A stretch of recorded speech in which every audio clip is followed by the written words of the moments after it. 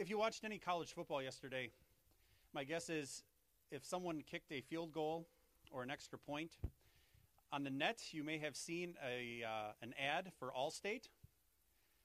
It says Allstate, and then it's got a picture of two hands, and on the bottom I think it said, "You're in good hands," because that's Allstate's thing now, right? You're in good hands with Allstate. The first time I saw it, I thought it was a rather catchy ad, right? Because you're going to watch the field goal or the extra point, and what a neat thing, right? As the ball sails between the uprights, it gets caught by a net that says, "You're in good hands," which is exactly what Allstate wants you to think of, right? They want you to think, boy, if you have Allstate, you are in good hands, right? And by that they mean, boy, if you have a bad week, your car gets wrecked, you have a bad day, and your house burns down, or anything else like that, Allstate is going to be there, right? Because you're in good hands with Allstate. They're going to be there for you in your time of need. I suppose to a point, though, right? I mean, there's only so much Allstate is going to do for you, because at the end of the day, they're still a business. They're not going to take care of every last one of your needs. They're going to take care of you as far as, well, the insurance policy that you've been paying them for any number of years covers you, and that's where their care is going to then stop. So it's a nice thought, but it only goes so far, doesn't it? If you've noticed, the last 3 weeks now, we've of in his hands. That when you and I are in God's hands, we are in far better hands than we are than, say, with Allstate. We heard 2 weeks ago on the Festival of the Reformation how we are in good hands because God, through his church, has preserved his gospel, which means you and I are able to hear exactly what our Savior has done for us and know exactly that there isn't anything you and I need to do in order to be saved. But instead, our Savior has done it all. From coming and living perfectly in our place so that we could be perfect before God, to dying on the cross to take away every last one of our sins, to calling us to faith through the gospel, there isn't any step along the way that you and I get to take credit for and pat ourselves on the back. Instead, in God's hands, it's all done. Then last week we celebrated All Saints, where we not only remembered those saints who have gone before us, but remembered because of what our Savior has done, you and I are saints.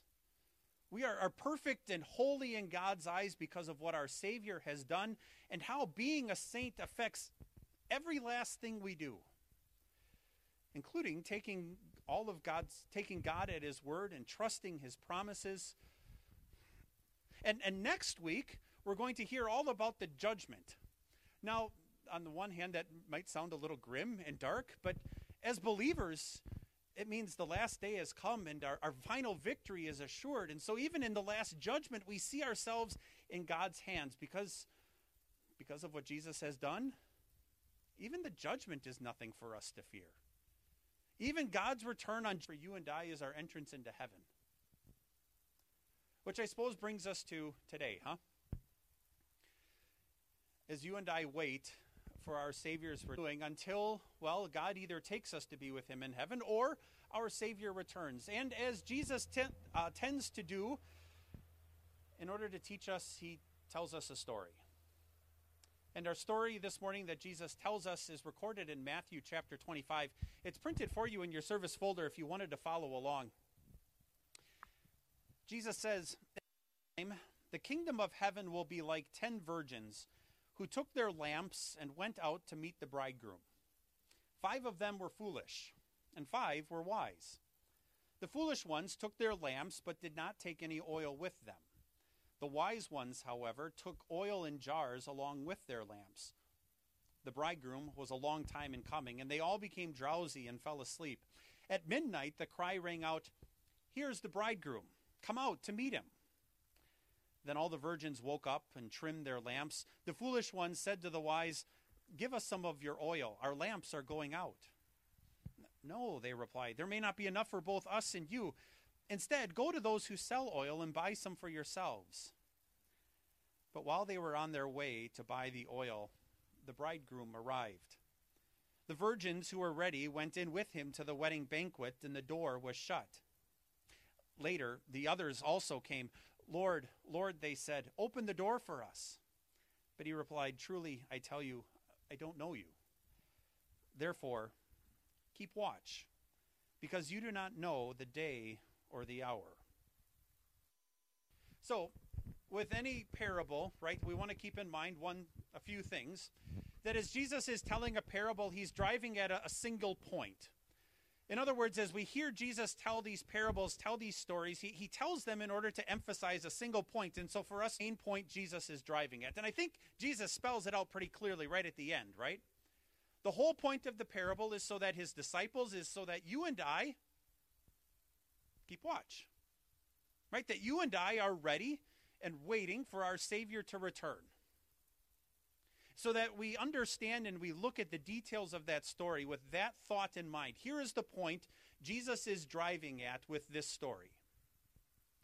Now, it's a happy story, right? There's a wedding. And maybe just to understand some of the details of just how Jewish weddings worked, there was a betrothal ceremony where the husband and wife came together and they promised to live or to be together for their entire life. And then they were separated. The wife or the bride's times, there was a break of several weeks to many times several months between when the bride and the groom would come together. And then when they came together, there would be this big banquet. And what would happen is you'd have, like we heard in our story, you'd have attendants to the bride who would wait for the groom to come, and then they would use their lamps, and they would have this festival procession as he went to get his bride and as they went to their home. And this banquet would ensue. And so you kind of have an idea what, at least as the followers of Jesus then would know and understand. Okay, so there's a wedding, and you have 10 virgins, 10 attendants who are there waiting for the groom to come. They don't know when the groom is coming. They just know he's coming. And so he describes you have 5 who are wise and 5 who are foolish. 5 bring extra oil because they recognize, I'm not sure when this groom is coming, so I'm going to be prepared. I'm going to be ready. I'm going to have extra oil for my lamp. In today's children's message, I use the illustration of a flashlight. Right? If you're going to have to use a flashlight and you're not sure how long you're going to need that flashlight to be on, it's probably wise to bring extra batteries. Or at least know that, okay, I know where I can get some really quickly, like my pocket if I need them. And they wait, and they wait, and they wait, and the bridegroom doesn't come right away. And then the cry goes out that the groom is on his way. And those attendants, they trim their oil lamps, they get them shining again, and the 5 foolish ones are looking, going, he isn't here yet, and I think I'm going to run out of oil before he does. Share some of your oil with us. And the wise ones are, no, if I share mine with you, I'm not going to have enough, and then it doesn't do any of us any good. So he says, why don't you go and buy your own, right? And while they're gone, the groom comes, and the 5 wise attendants who are there, they have their oil lamps, they light the way for the groom. There's this festival procession, they go to the banquet, and when the 5 foolish ones get back, they come and the door's locked, and they're locked out of the banquet. The fatal flaw for those 5 foolish virgins was not having enough oil, right? The mistake they made is that they weren't ready when the groom came. I suppose if we wanted to think a little bit more then to say, if Jesus is talking to his followers and encouraging us to be ready, to be watchful, how do you and I live as those 5 wise attendants, those 5 wise virgins? Suppose let's first just figure out what in the world Jesus is talking about when he has that picture of oil, huh? Because that ended up being the deciding factor, right, of whether or not they got into the banquet or not. So the oil is, well, genuine faith. because that's what gets someone into the banquet, right? The banquet being heaven, the reason you and I will get into heaven is what we've heard, my guess is, every single week you've come to church here. Right? The reason you and I get to heaven is because we have a Savior. A Savior who lived for us, a Savior who died for us, and a genuine faith that trusts in what that Savior has done for us says, it's not me, it's entirely what my God has done for me. Which means the lack of oil reflects a lack of genuine faith. I suppose you could probably classify that into two different general categories, right? Someone who had a faith and then gradually or quickly fell away. Or you could think of someone who, came to church, did all the right things, went through all the motions, but really never trusted in Jesus as their Savior. And so now we know, Jesus tells us that the groom is coming. And so he says, be ready. The foolish, the unwise virgins, the foolish are those who think they're prepared for the Lord, but aren't. So how do you and I avoid that? How do you and I avoid the being unprepared and unready for our Savior to return? In other words, how do you and I store up oil for ourselves? Right? So that we're ready. Whether or not the Savior takes a long time in returning from our perspective, or he comes very shortly. Well, if the oil in Jesus' parable is a genuine faith, how do you and I grow in our faith? God tells us that too in his word, doesn't he? Right? In Romans, he says faith comes from hearing the message, and the message is heard through the word of Christ. Right? That though he encourages us in Peter to continue to grow in the grace and knowledge of our Lord and Savior Christ, Jesus Christ, that the way faith is stored up, the way faith grows, is by coming into regular contact with the gospel. So if you and I are to be wise virgins, if you and I are to be wise attendants, watching and ready and waiting for our Savior to return, it would do us well to be in regular contact with God's word then, huh?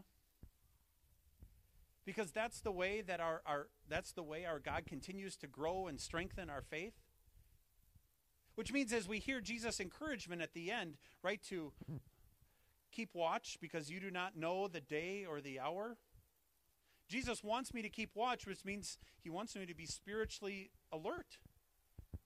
Right? Reading and studying and in God's word, whether in worship, it means I'm in a Bible class regularly. It means I'm on my own reading and studying God's word so that I have a better understanding of all that my God has done for me and who he is. It means as a family, I'm taking time as a parent to sit down with my kids and read stories out of their Bible storybook. It might mean as a spouse, I'm sitting down with my spouse and having a devotion and a prayer. It means as a family, perhaps we gather together and have a devotion before or after dinner. It means on my own, I'm reading and studying God's word, all because I know the groom is coming. I know my Savior is going to return. I just don't know when. And so for me to be ready means I have to be in the Word. I have to be prepared so that when my groom comes, or I go to my groom, I know exactly who he is. I know exactly what he's done for me. And that faith that he's created in my heart is one that's been nurtured and grown through regular contact with God's Word.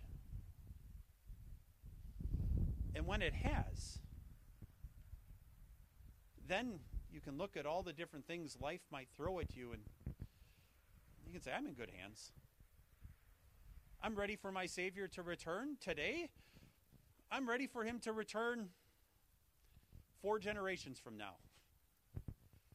I'm ready because I know who my Savior is. I know what he's done for me, and I know in my Savior I'm in good hands.